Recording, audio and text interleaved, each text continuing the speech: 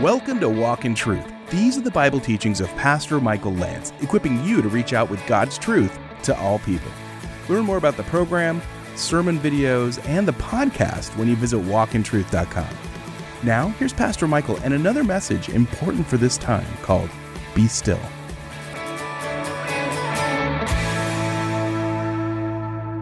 So if you are at Psalm 46, you might want to head your Bible. If you like to take notes, or it may already be there, this is a psalm of trust. You'll notice at the heading of many of the psalms, you'll find out who the author is. You'll find out maybe the setting of the psalm. So notice the psalm at the top says, for the choir director.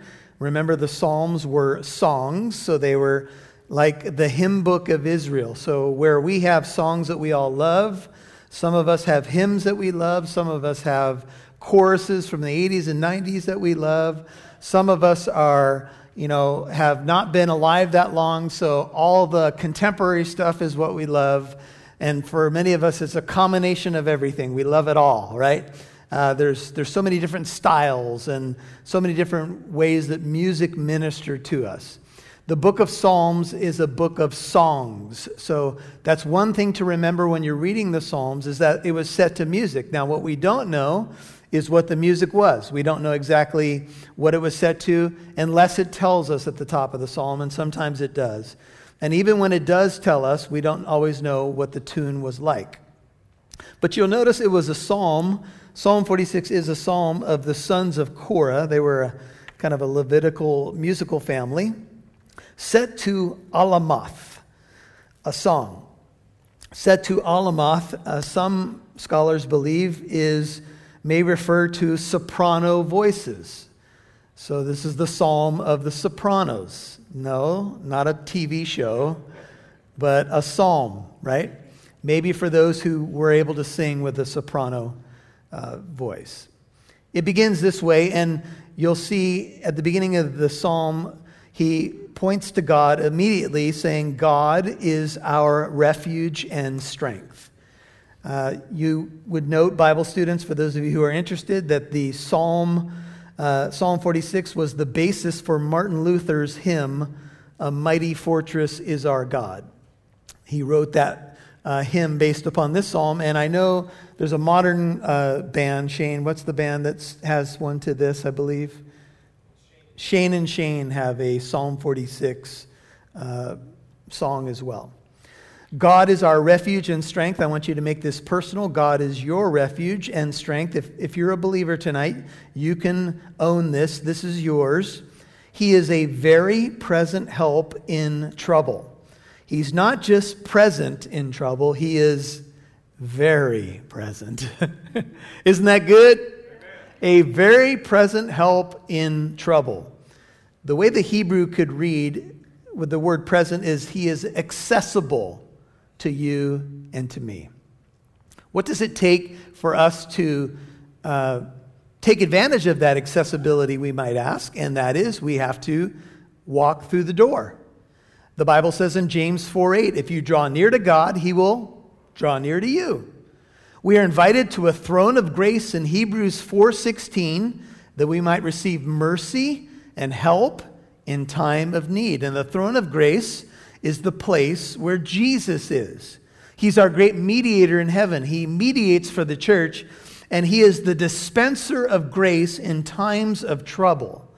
In fact, it tells us in the verses in Hebrews that we can go to that throne of grace with confidence. Why? Because Jesus has already opened the way.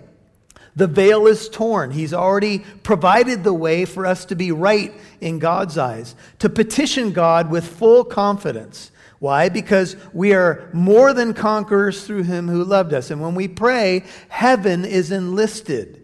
We already have access to God through Jesus Christ. That's very, very encouraging, isn't it? And he's available to us, very present in times of trouble. I want you to turn over to Psalm 18 for a second. We have seen some of the imagery of the refuge, the fortress, if you will, Psalm 18. I'm going to show you a few Psalms just to show you some connections to encourage you. So in Psalm 18, David writes these words. He says, I love thee, O Lord, my strength. Psalm 18:1. The Lord is my rock and my fortress and my deliverer, my God, my rock in whom I take refuge, my shield and the horn of my salvation, my stronghold. I call upon the Lord who is worthy to be praised, and I am saved from my enemies. Turn over to Psalm 31.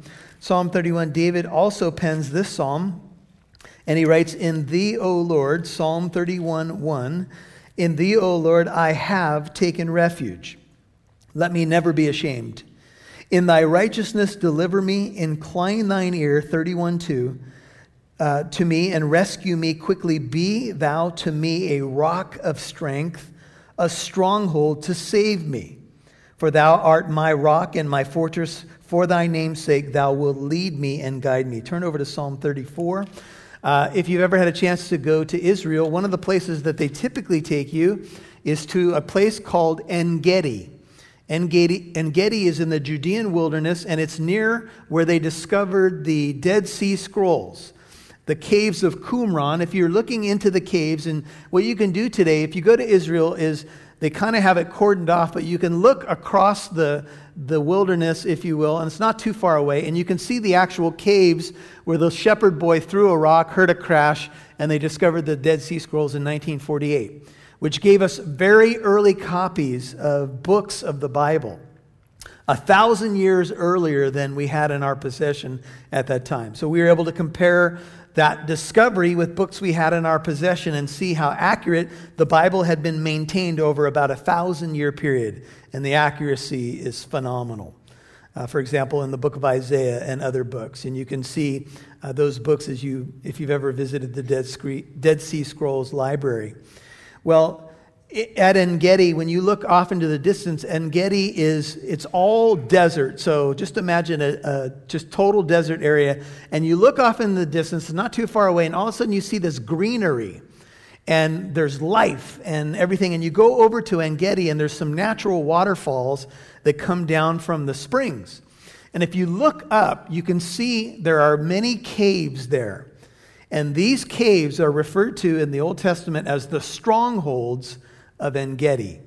And these were the caves where David hid from Saul when he was on the run and hiding from Saul. And remember, Saul was crazy and he wanted to kill David. And David was up in these caves. And you can see some of the animals climbing up on the rock. It's an amazing place, this place called En-Gedi. And it speaks of a place of refuge, a refuge from the world, a refuge from the desert places, a refuge from the storm. In Psalm 34:8, one of the things that you find at En-Gedi is the natural springs, the living water flowing down, a waterfall, speaks of life. Water speaks of God. I'm so thirsty, I need you, Lord. And Psalm 34 verse 8 says, "Oh, taste and see that the Lord is good. How blessed is the man or the woman who what? Who takes refuge in him." If you want a blessing, you take refuge in God. And a refuge, if you go back to Psalm 46, is a place that we seek where we feel a deep sense of protection. That's what a refuge is. It's a place of protection. It's a place where we receive renewal and strength from the Lord's presence. Then we can go out and face the things we once feared with his strength. I found that there's times in my own life when I run to God and I may be overwhelmed by life. I may be facing giants in my life, whatever they may be. I go to that place of refuge. For me, it's a place of prayer. It's a place of worship. It's a place to sit before my Bible. It's a place to be quiet before the Lord. And I receive strength. I go to my En-Gedi, my place of refuge from the wilderness. I get filled up. I kind of want to plant an easy chair at En-Gedi many times, right? Get one of those little drinks with an umbrella in it and just stay there for a long time. But I know there's a world out there that also needs the living water, but I need to be refreshed in the refuge before I can go out and face the things that cause me fear. And I've found that in the presence of my Lord, when I spend time with him, I can then face the things that I once ran from. And maybe you guys can relate to that as well. Maybe there are sins that so easily, habitually have entangled you. And instead of running to God, you ran to them. Now you run to him as your refuge in the midst of temptation, in the midst of trial, in the midst of fear. And the Lord is faithful. It is better to take refuge in the Lord than to trust in man, says Psalm 118, verse 8.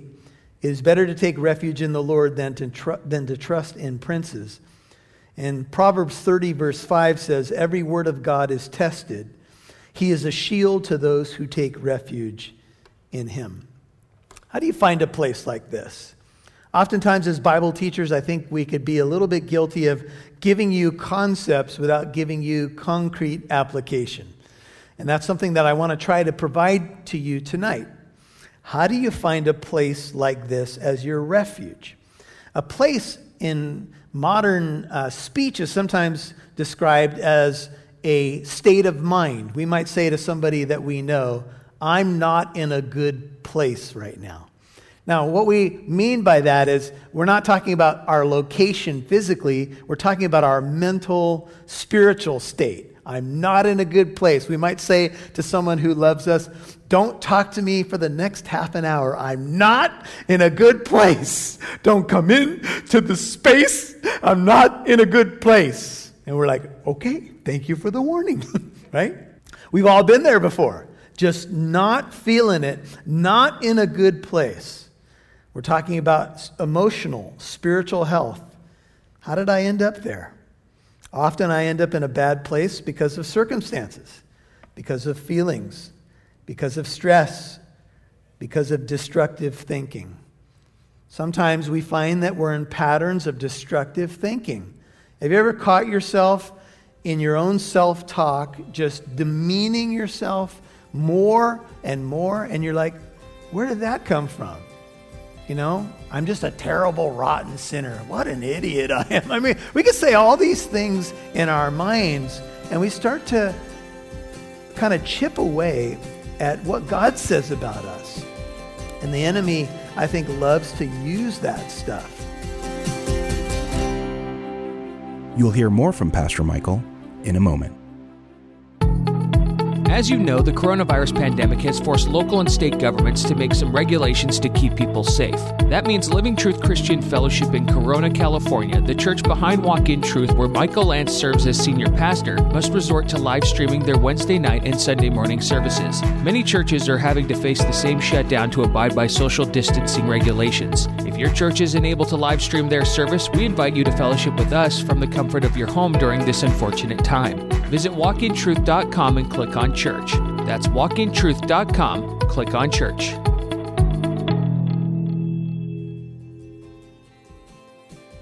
Now, back to Pastor Michael Lance, right here on Walk in Truth. I'm not in a good place. And we're like, okay, thank you for the warning, right? We've all been there before. Just not feeling it, not in a good place. We're talking about emotional, spiritual health. How did I end up there? Often I end up in a bad place because of circumstances, because of feelings, because of stress, because of destructive thinking. Sometimes we find that we're in patterns of destructive thinking. Have you ever caught yourself in your own self-talk, just demeaning yourself more, and you're like, where did that come from? You know, I'm just a terrible, rotten sinner. What an idiot I am. I mean, we can say all these things in our minds, and we start to kind of chip away at what God says about us. And the enemy, I think, loves to use that stuff. And so a place of refuge is a place where we begin to see ourselves as God sees us. The way we move from the bad place to the good place is by shifting our focus to the Lord. It's literally calling upon Him and seeking Him, who is both present. Remember, we just read He is very present in times of trouble, and He will help you if you call to Him. So the place of refuge for you may be a prayer closet. It may be a quiet place where you go off by yourself, but it may also become just a simple shift in your thinking. It may be deciding that you're going to turn off the TV and open your Bible and actually open it and read it. It may be that you decide I'm going to put on some praise music to shift my thinking away from what I've created in my own mind or what maybe the enemy has created. Jeremiah 33:3 says, "Call to me and I will answer you and show you great and mighty things that you do not know." And Isaiah 55:6 says, "Call upon the Lord while he is near." And so that's what we need to do. And that's often what I fail to do in my moments of trouble. Sometimes I don't immediately call to the Lord. And this is what he tells me that he's willing to do. In Psalm 81, this is a psalm of Asaph, and he says, "You called in trouble, 81:7, and I rescued you. I answered you in the hiding place of thunder. I proved you at the waters of Meribah, Selah." And then would you all turn to Psalm 91? Psalm 91 is another beautiful protection psalm. Just a few verses here, but these are also connected to some of the themes that we've been looking at. Psalm 91, let's look at verse 14 together. It says, "Because he has loved me," Psalm 91:14, "therefore I will deliver him. I will set him securely on high because he has known my name." Psalm 91:15, "He will call upon me and I will answer him. I will be with him in trouble. I will rescue him and honor him. With a long life I will satisfy him and let him behold my salvation." Back to Psalm 46, Jesus said in Matthew 6, "Seek first the kingdom of God and his righteousness, and all these other things will be added unto you. Therefore, don't be anxious for tomorrow. Tomorrow will care for itself. Each day has enough trouble of its own." I was going through the book by J.P. Moreland called Finding Quiet in anticipation of his arrival, and I got to interview him for our radio program. And I mentioned the verse in the first part of that radio interview, and J.P. mentioned Matthew 6:34, "Don't be anxious for tomorrow. Tomorrow will care for itself. Each day has enough trouble of its own." And he said, "I've heard that verse so many times. I know the verse by heart." But he said, "Has anybody ever told you how not to worry about tomorrow?" And if anybody's ever told you and it sounded good, would you tell me? It's hard, right? But Jesus told us, don't worry about tomorrow. Don't be anxious for it. Focus on today. Sometimes people who are in recovery are told, just take it one day at a time. But that's not just for people in recovery. That's for all of us. We are to take the Christian walk one day at a time. The Lord will give us the grace that we need for today. Brother, sister, you cannot change yesterday. You cannot control tomorrow. But you can live for Christ today. You cannot change yesterday. If you are living your life right now in the yesterdays, and you have regret, and we understand that. And there's some things that we have to do in some of those cases, like repent of that, make amends. But if you've done that, if you've done the best you can to live at peace with all people, and those hurts and wounds from the past continue to take you out of the place of refuge, please try to lay those at God's feet. You can't change yesterday. If those things are under the blood, then they're under the blood. Amen? And you cannot control tomorrow. As much as I want to be in control, any control freaks out there? Any backseat drivers? Any front seat drivers? You're in another car and you're telling people how they should drive? Okay, anyway, I'm with you, right? But we can't control tomorrow, and so we can live for Christ today. Let me ask you this question. How many of you would be at a better place, emotionally and spiritually, if you released yesterday to God, truly, and you released tomorrow to God? How many of you would be in a much better place? Now, I'm preaching to myself because I'm a work in progress, and I'm trying to figure out how to do this stuff too. So this sermon is for me, and if it helps you, praise the Lord. Psalm 46, verse 2. Therefore. Now we see a word therefore, what do we ask? What is it therefore? It always causes us to look back. Well, God is our refuge and strength, verse 1. He's a very present help in trouble. Therefore, in light of that, we will not what? We will not fear. Therefore, in light of the fact that God's a very present help, He's my refuge and my strength, I will not fear. And some of you are going to have to tell yourself those words. I will not fear. And you're going to have to say it with some emphasis. You may have to say it in the mirror to the person looking back at you. You will not fear. The Lord is my light and my salvation. Whom shall I fear? Now, these verses are there because, of course, we all wrestle with fear. But we don't have to fear. We can say, I will not fear, because the Lord is my light and my salvation. He's the defense of my life. I will not fear. Whom shall I dread? Jeremiah 17:7-8 says, Blessed is the man who trusts in the Lord and whose trust is the Lord. For he will be like a tree planted by the water that extends its roots by a stream and will not fear when the heat comes. But its leaves will be green and will not be anxious in a year of drought, nor cease to yield fruit.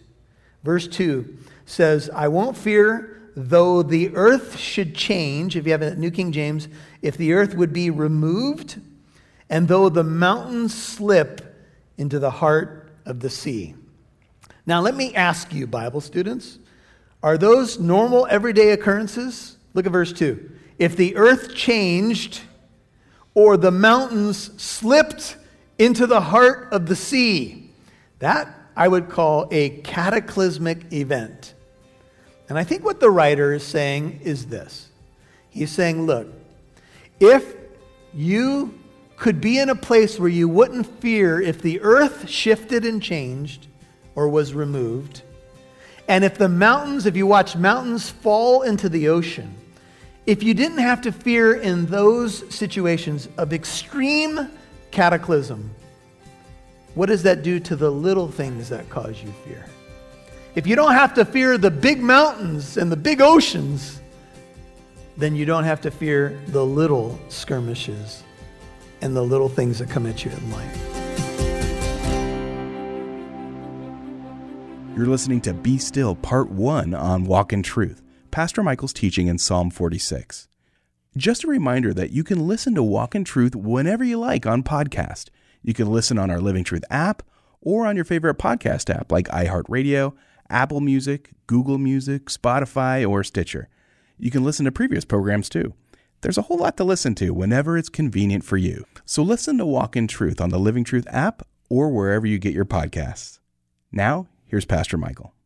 Well, Psalm 46 has been a great encouragement to many of us over the years, and that's what we're covering here in this special message as we walk through this pandemic of the coronavirus together.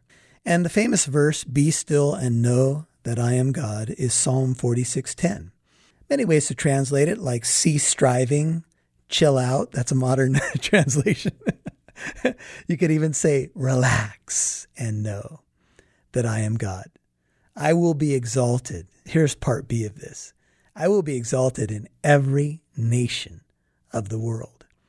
Perhaps that's part of why God has allowed this, that he would be exalted in every nation of the world.